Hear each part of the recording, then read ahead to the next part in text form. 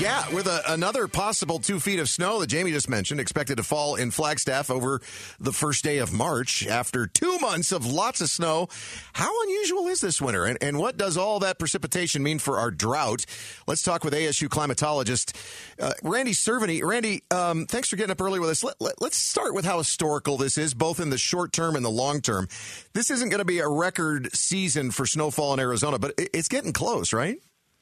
Yeah, what's really weird about this is it really shouldn't have happened. I mean, we were forecasting this last summer that it was going to be a dry, hot summer because what we have going on in the Pacific right now is something called La Nina, which normally gives us dry conditions. But I guess nature decided to throw the rule book out the window and gave us this, which we really need.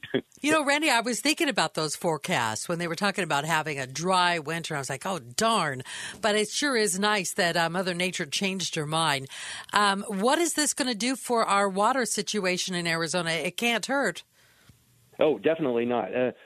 Agriculture is doing really well now. Most of the state, in fact, is now out of drought conditions.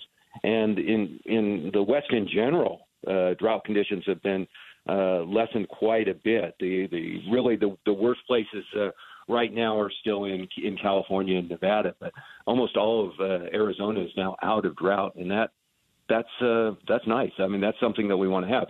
Now, the other part of drought, of course, is water storage, and having a big snowfall, like getting 2 inches up in Flagstaff and even more over in the Rim Country, that's what we really want because it's the water from snowmelt that fills up our reservoirs. So this is just a win-win situation for us. We're getting the water to help with agriculture, but we're also going to be substantially doing some good work for the reservoirs as well. Yeah, of course, you're talking about the SRP reservoirs to the northeast of the valley. We're talking with ASU climatologist Randy Cerveny.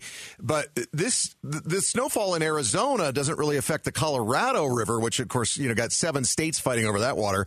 But it's been really good snowfall in the states that feed that as well, though, like Colorado and Wyoming, right? Yeah, definitely. Western Colorado has gotten hit as well as we have, so they've gotten some good snow. The places across the country, it's been kind of a flip-flop. The places that didn't get winter this year have been the East Coast. I mean, today in Ohio, for example, they're going to have record high temperatures in the 80s. So it's really just basically been this winter a flip-flop. Normally, we're hot and dry. This year, it's been the East Coast that's been hot and dry. Did you say 80s? I was just chatting with a friend in Columbus, and yeah, they're anticipating they're going to get close to 80 today. The first day of March. That's crazy. Yeah, there's some definite weather changes happening this winter, and you're talking about the drought being eased. Is that short term, or how are we looking for the long term? I mean, it's taken years to get to this point. Is it going to take years to get out of it? Yes, it will. We need to have several of these kind of winters, but since we weren't anticipating having this kind of a winter, this is a win situation for us. But to really get us into a good situation, start filling up Lake Mead and this type of thing, we would need to have several years of this.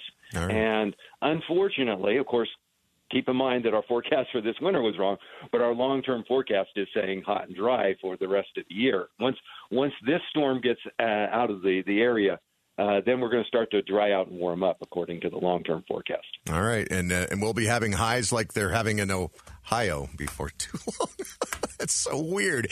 80 in Columbus. That's just insane. All right, thanks a lot. Randy Cerveny, once again, ASU climatologist.